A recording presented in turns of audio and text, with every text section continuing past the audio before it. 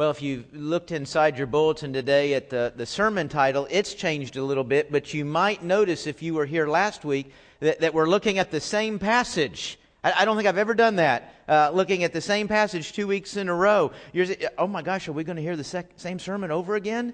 Yeah, kind of.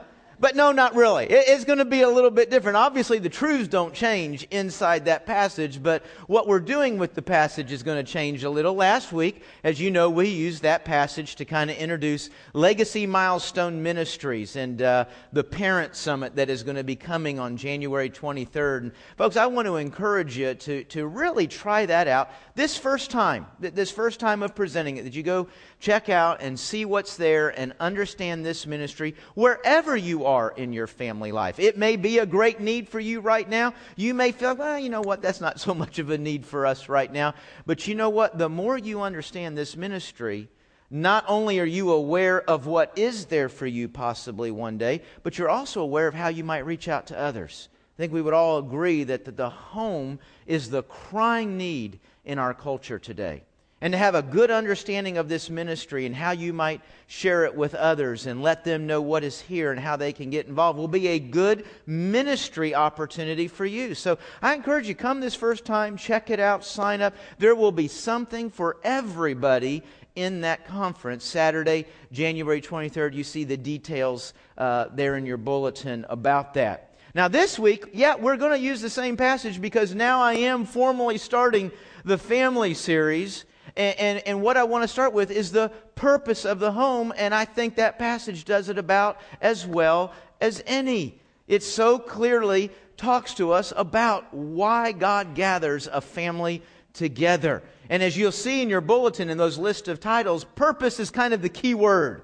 Purpose is the big idea. What's the purpose of this? Why am I doing this? Why do I have to make these changes? Why do I need to add this or delete this? What is the purpose that God has given inside the home? Folks, we can use things beyond their purpose, but man, when you're living inside the purpose, the opportunity to enjoy that, to find fulfillment, it speaks to the amount of effort and work that we have to put in it. Purpose is a good thing. Why is this here? Now, while we have a lot of things in life that have what we call multi-purpose, you use them for a lot of different things. And even multi-purpose things, sometimes we use even beyond what they're designed for, even what they were made for. I've seen a great picture of this with duct tape. Great. Is this not one of the best inventions of mankind? I mean, you can use this stuff for anything. We have a couple testimonies back here. Great thing. But even this gets used for what it wasn't necessarily designed for. Let me show you a picture here. This guy flew his plane into the wilderness, went hiking or camping or whatever he did, and a bear tore his plane apart trying to get food. He came back, and as you can see on the picture on the right, he duct taped his plane together and flew out of there. Now, I'm guessing the duct tape people don't stand behind that. I don't think that, build a plane. So we can use things even beyond what they're designed for. How about a screwdriver? I don't know about y'all's home. This is used for almost everything but tightening screws. You poke holes and stuff. Hopefully not yourself. You pry things open. You do all kinds of things. A lot of things, folks, are used for multiple things. You don't stop and think, well, what's the purpose of this? You just pick it, that'll work, and you use it. But just because things can be used for a lot of different things, or even beyond what they were designed for, folks, there's nothing quite like using something exactly like it was designed for. Using something to fulfill and serve the purpose for which it was created. And it's kind of with this thought in mind that I want us to think about the purpose of our home. Am I using my home in the way it was designed? Am I fulfilling the purpose of the home that was given to it? Here again, the home's multi-purpose, isn't it? Got a lot of things we have a home and a family for. A lot of functions are fulfilled in the home and the family. Change clothes, get them washed, right? I mean, that's one of the purposes of the home and the family. Eat, watch TV. It's a place to put my stuff. Place to hide some stuff. Like a lot of different things that we use the home for. But that's not why we have a home, is it?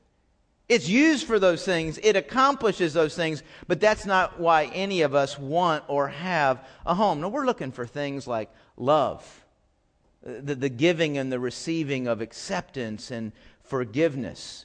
We're looking for a place that builds us and prepares us for life, and sometimes just builds us and prepares us for today. A place of rest, a place of refuge.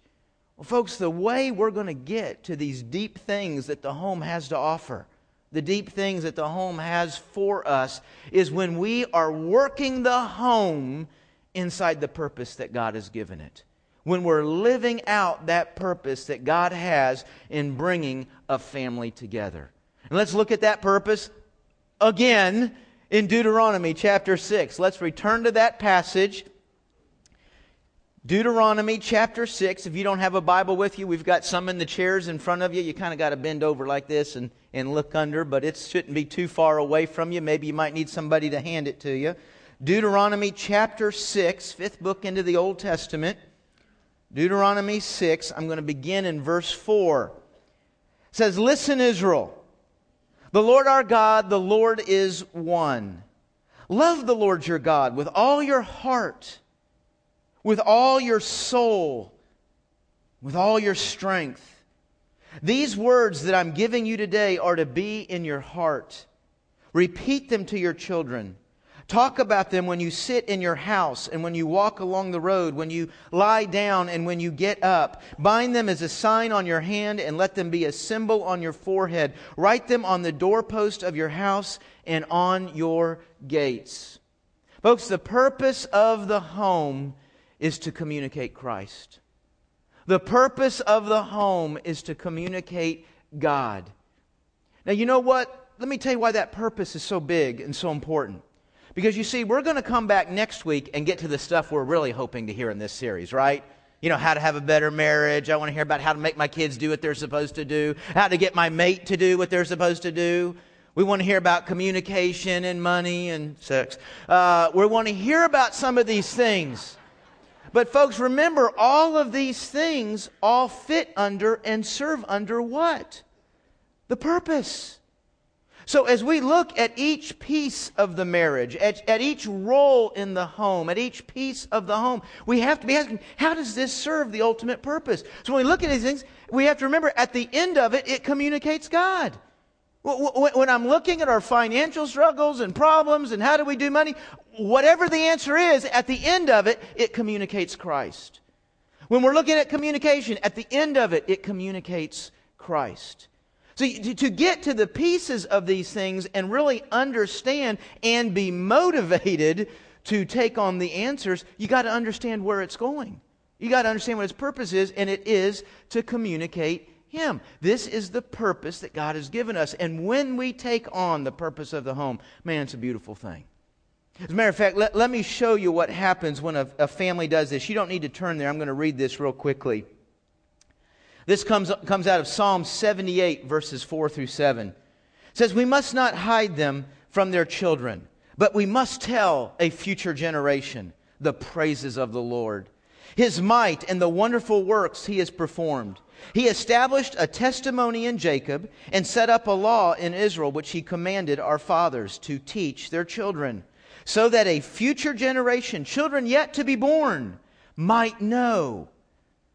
They were to rise and to tell their children," and listen to the result, "so that they might, 1, put their confidence in God, 2, not forget God's works, and 3, keep His commandments." Folks, when the home is dedicated and committed to communicating Him, it greatly increases the chances that that home is going to find confidence in God. They're going to remember His works, which is synonymous with knowing God, knowing what He's doing. And they're going to be obedient. Folks, these are the things that open wide the door of your life. The door of your marriage, the door of your kids, the door of your home opens wide the door of God's blessing, God's power, God's presence. These are good things.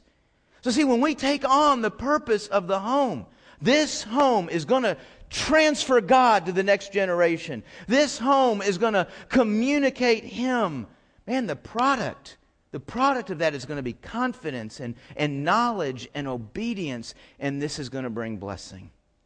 Now, a little side note here. Singles, young people, it's right out of this thinking that God gives the command, we're not to date, fall in love with, and marry an unbeliever. If you marry an unbeliever, that means from the very get-go, your home is divided in its attempt to fulfill that purpose. I would imagine there's a lot of believing mates in here that say, man, it's a struggle to fulfill that purpose. It's almost impossible to fulfill that purpose when you start off the wrong way. God's given a purpose. He's given a way. When we start off already ignoring that, we're really making it hard on ourselves fulfilling that purpose. Now, there's probably also several people in here, or more than that, who have married an unbeliever. Or you've got a mate that is not going to help in serving this purpose, in bringing this about. I don't know if you noticed in the bulletin, I actually have a sermon on what do we do when somebody in the house isn't playing their part?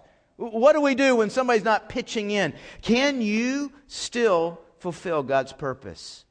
Yes, you can.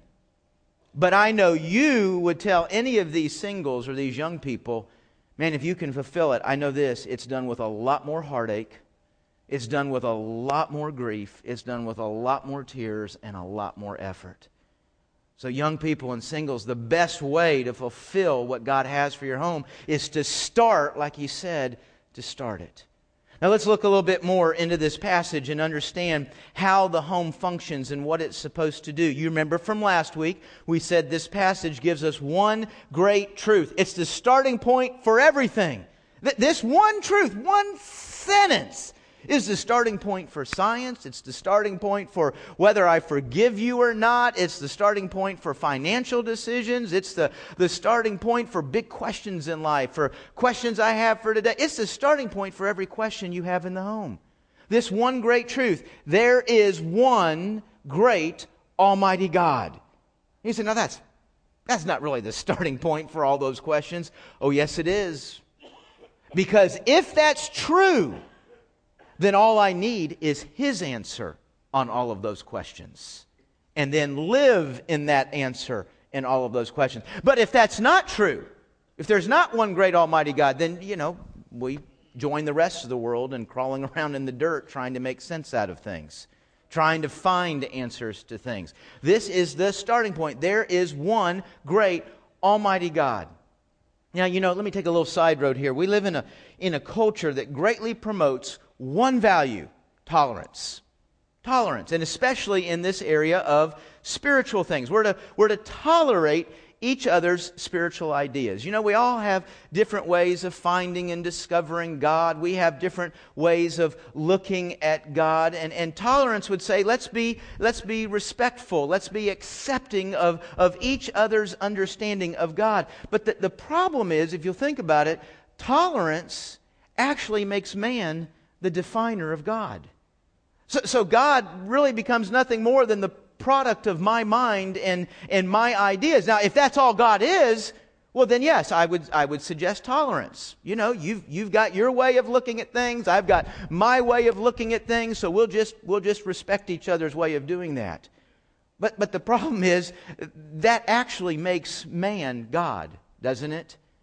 Because man is determining who God is and what He does. Now, I don't know about you. I don't need the product of my mind and my ideas. I certainly don't need the product of your mind. Don't need that at all. You know what? I don't need the God that men created. I need the God that created man. So, folks, this idea of oneness actually totally attacks this idea of tolerance. You see, tolerance in our culture means, it's kind of like maybe you've heard the phrase, we put God at the top of the mountain, and there's lots of ways up the mountain. I mean, there's more than one way up the mountain, right? So let's just all respect each other's ways. Well, this word one actually attacks this idea that there's all kinds of ideas about God. God has shown Himself to this culture in this way, and maybe He's shown Himself to this culture in another way, and how you get to Him. Maybe this group of people, He said, here's how you can get to me, and another group of people, here's how you can get to me. And there's all these ideas of God and how we get to Him. But this idea of oneness means absolutely not. The word one has two concepts to it, unity and uniqueness. Now, the idea behind unity is God is one. He is unified in who He is, in how He reveals Himself, and how He shows Himself to people. So God is not, there's one God and He's called by all kinds of different names. No, that oneness absolutely attacks that idea. There's one God, but everybody knows Him a little bit differently. No, that's not true. There's absolute unity in who He is and how He presents Himself. I'll give you an example.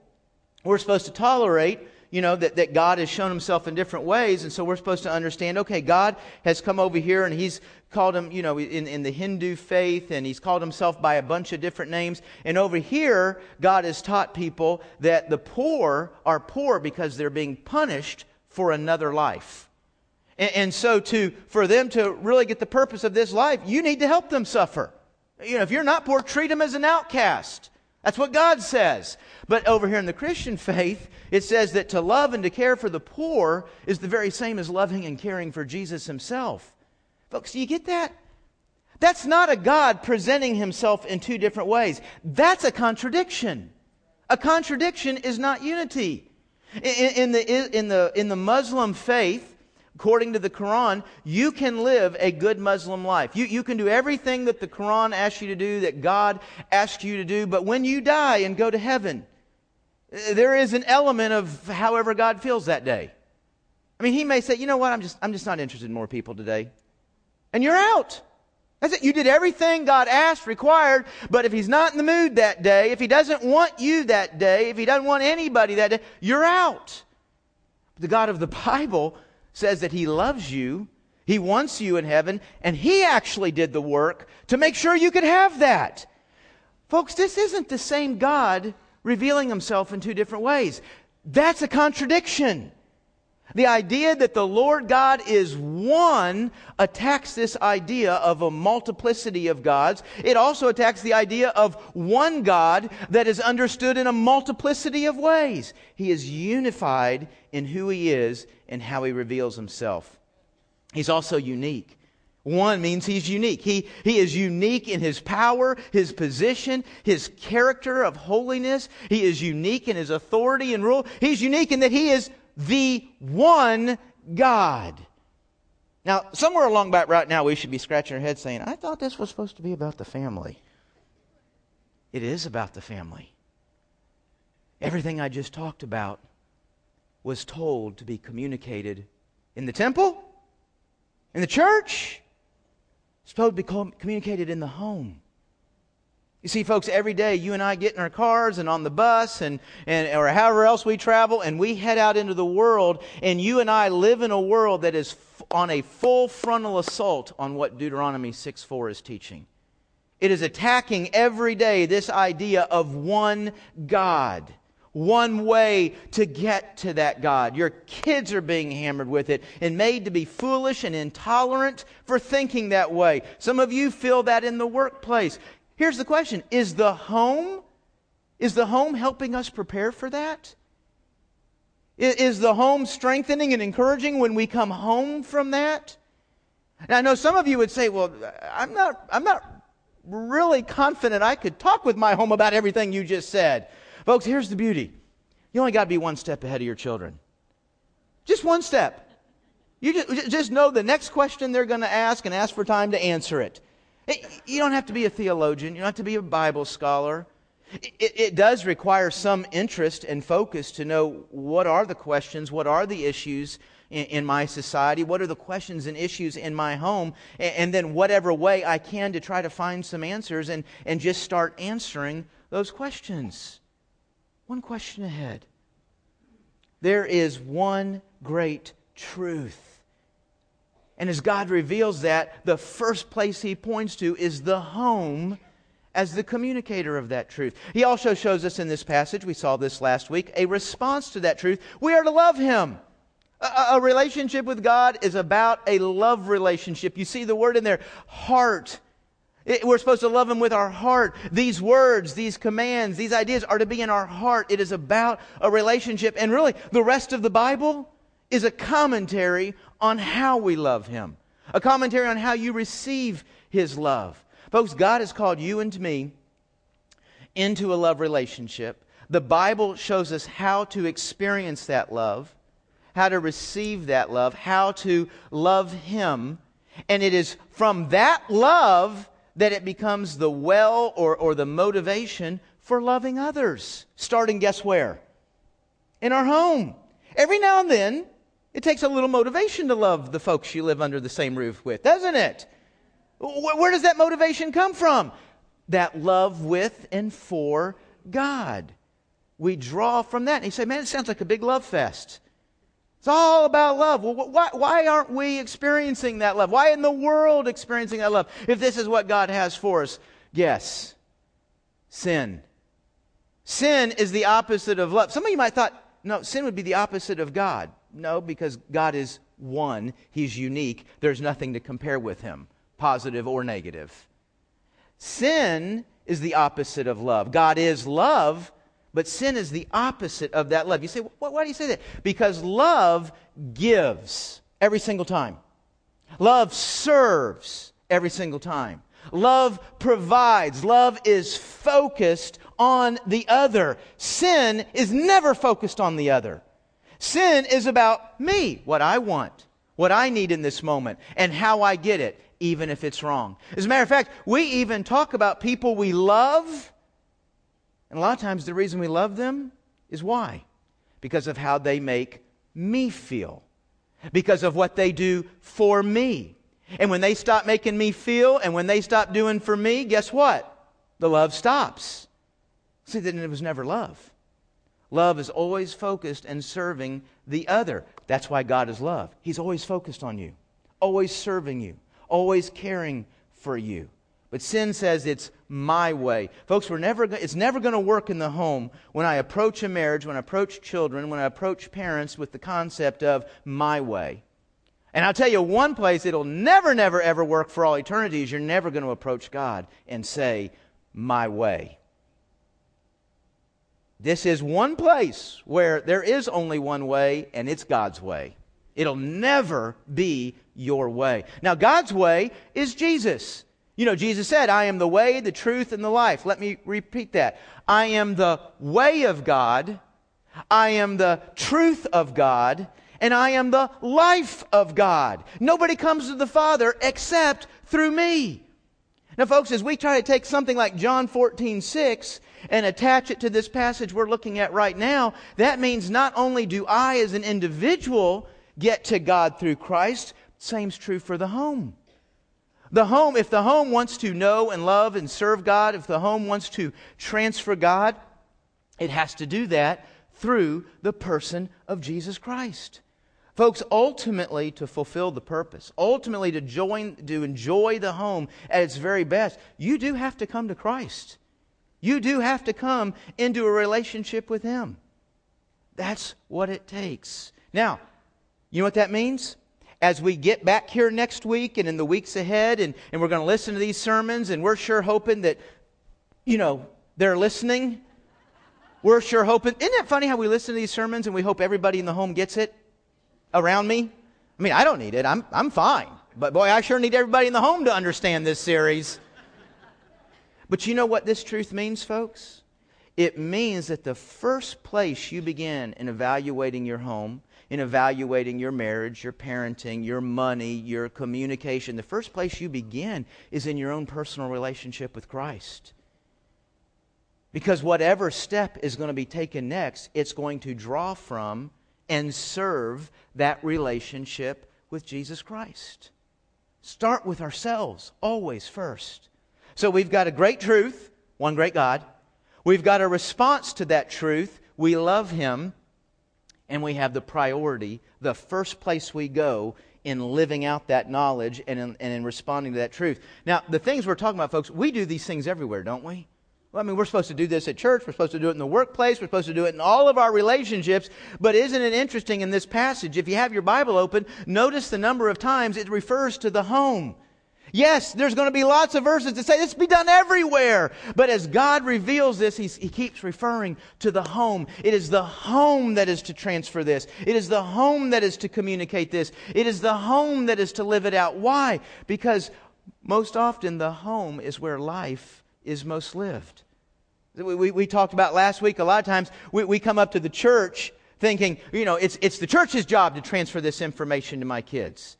But when we treat the church that way, basically what we're training our kids is that God is something you go and do. You go and you do God at that building over there. But folks, God is not something the home goes and does. God is something that the home is all about. Does the church aid and serve in that? Absolutely. The church helps us answer questions. It helps us get resources. It encourages all of us. But life is not lived in here. Life is lived out there. And God said the way this truth is really going to come to life is when you're living and trying to apply and teach that truth out there where life is being lived. And that's why it gives these phrases about coming and going out of the house and rising up and going down. Folks, it's as you live. Parents, you are to diligently. Now think of that word diligent. What do you do diligently? That means you work, you sweat, you don't ever miss it. You wouldn't forget this. If you're doing something diligent, we've all got things in life that we do diligently. And we never say about those things, well, I just didn't have time this week. That's the word, that's the effort we're to be giving at this being the purpose of our home. We are to diligently be transferring this truth. And as we said last week, we're going to look at every day as an opportunity to do that. Good days and bad days, when we've got great friends and when we got enemies, when we got successes and we got failures in all of these things. As we live, we're going to communicate and share and rejoice and plead on God. How do you, my home's nowhere near that. How do I start moving in that direction? A couple of suggestions, a couple of ways to think about this. Number one, pick a day a week. One day. Did you notice that? A lot of times we don't start a family prayer time because we can't do it 7 days in a row for an hour and a half apiece, right? Or we start and then we fall off. Folks, can we just start with one day? One day a week that we spend 15 minutes. What do you do during that 15 minutes? Hey, you might read a psalm. You might start reading through the New Testament. Well, we're going to read the New Testament for 5 to 7 minutes. And then the next 5 to 7 minutes we're going to pray. And again, I know there's parents, there's individuals, maybe I'm a little bit uncomfortable knowing what to say, knowing how to pray. I don't pray out loud. You know what? If you're nervous about praying out loud, wouldn't the home be the best place to kind of start working through that? What if we all had a goal that when we reach January 2011, I'm not going to be afraid to pray out loud anymore? Because there's a lot of people I love and care about and would love to share the opportunity to pray with them. Now, the good news is you don't have to pray like pastors. Don't pastors pray awful? I mean, you can't understand half the stuff they say. They use words that nobody uses. You know what? You're in a prayer time. All you got to say is, God, you just heard all of our prayer requests. Would you answer them? Amen. That might be your prayer. That's not hard, is it? That's it. And it might be a sentence, and based on what somebody says, Lord, we need your help in that area. Could we see that help this week? That's it, folks. It's not hard to pray. Don't make it some model you can't be or you can't do. Again, all you got to do is say a step ahead of your kids. Step ahead. Read the Bible. Pray once a week. Second one kind of goes with it. Folks, this is a beautiful thing. Have great impact on your home. Know how to pray for each member of your family.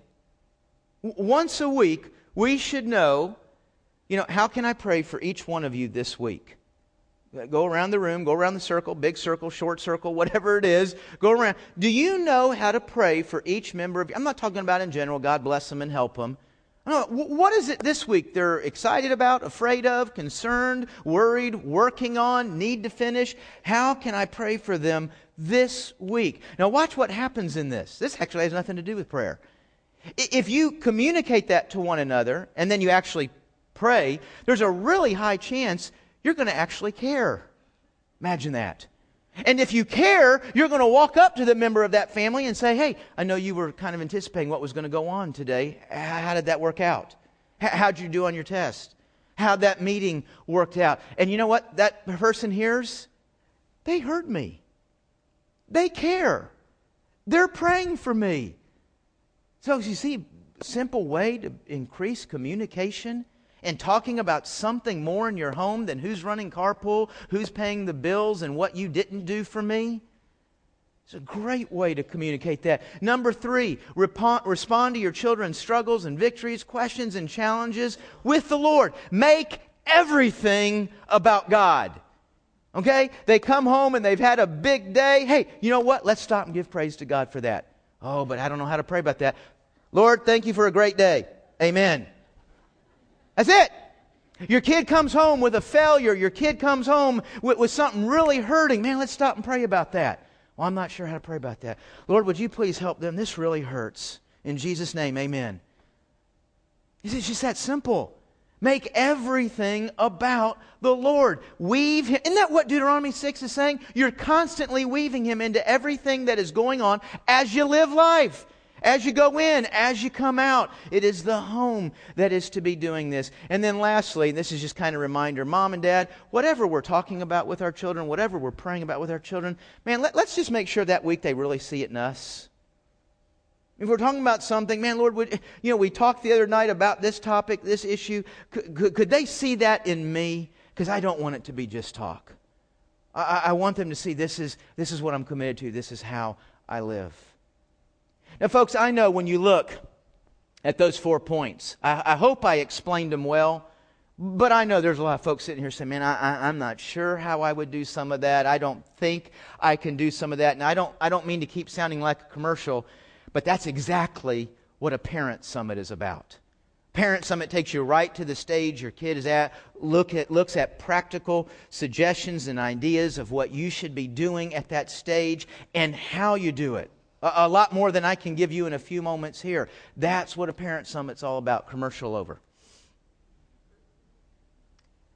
Man, folks, we want so many things for our home.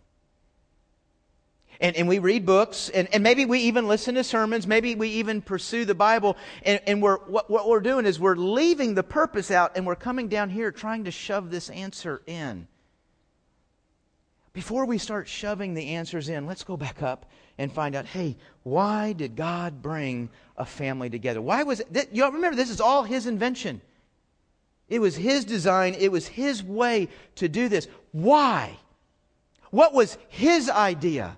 Because, folks, the more I'm coming under what God's design and intention for a screwdriver was, for duct tape was, for the home was, the greater chance there's going to be a great enjoyment in that, a great fulfillment in that. The more we give ourselves to communicating Him, the more our home is going to find a confidence in God, a knowledge of God, and an obedience to God. And folks, that just can't bring anything but blessing. It's kind of why we came to church this morning, isn't it? I want to be blessed. I want my family to be blessed. You don't have to wonder how that happens. God has made it abundantly clear. Let's pray. Father, in this room right here, and God, you know this better than I can pray it. You know every person, you know every home. You know what went on in the home this past week, the conversations. You know how we're treating each other, not only on the outside, but even how we're thinking about each other on the inside. You know everywhere we are. And God, I'm so grateful that in your power and in your knowledge, you have the ability to take every home in this room and move it a step forward. Man, some of our homes are way down the road. Everything I've just talked about, you've been doing that. We've been doing that for years and years and years. And we've seen the blessing. We've seen the product of that. There's other homes in here, God, that are floundering and they haven't done anything like this. And they look at that and it feels overwhelming and they're not sure what to do. God, I thank you. In both homes, you can move. In both homes, you can work. In both homes, you can take them a step forward. God, help us to realize it begins with our heart. When are we going to stop pursuing my way and start pursuing your way? When are we going to stop trying to get out of the home what we want out of it and start yielding our lives and our homes and our families to fulfilling your purpose? God, I pray that as we leave here today, we see this one thing. Whatever we might get out of this, may we see this. You are worthy. It's in the name of Jesus Christ that we pray this. Amen.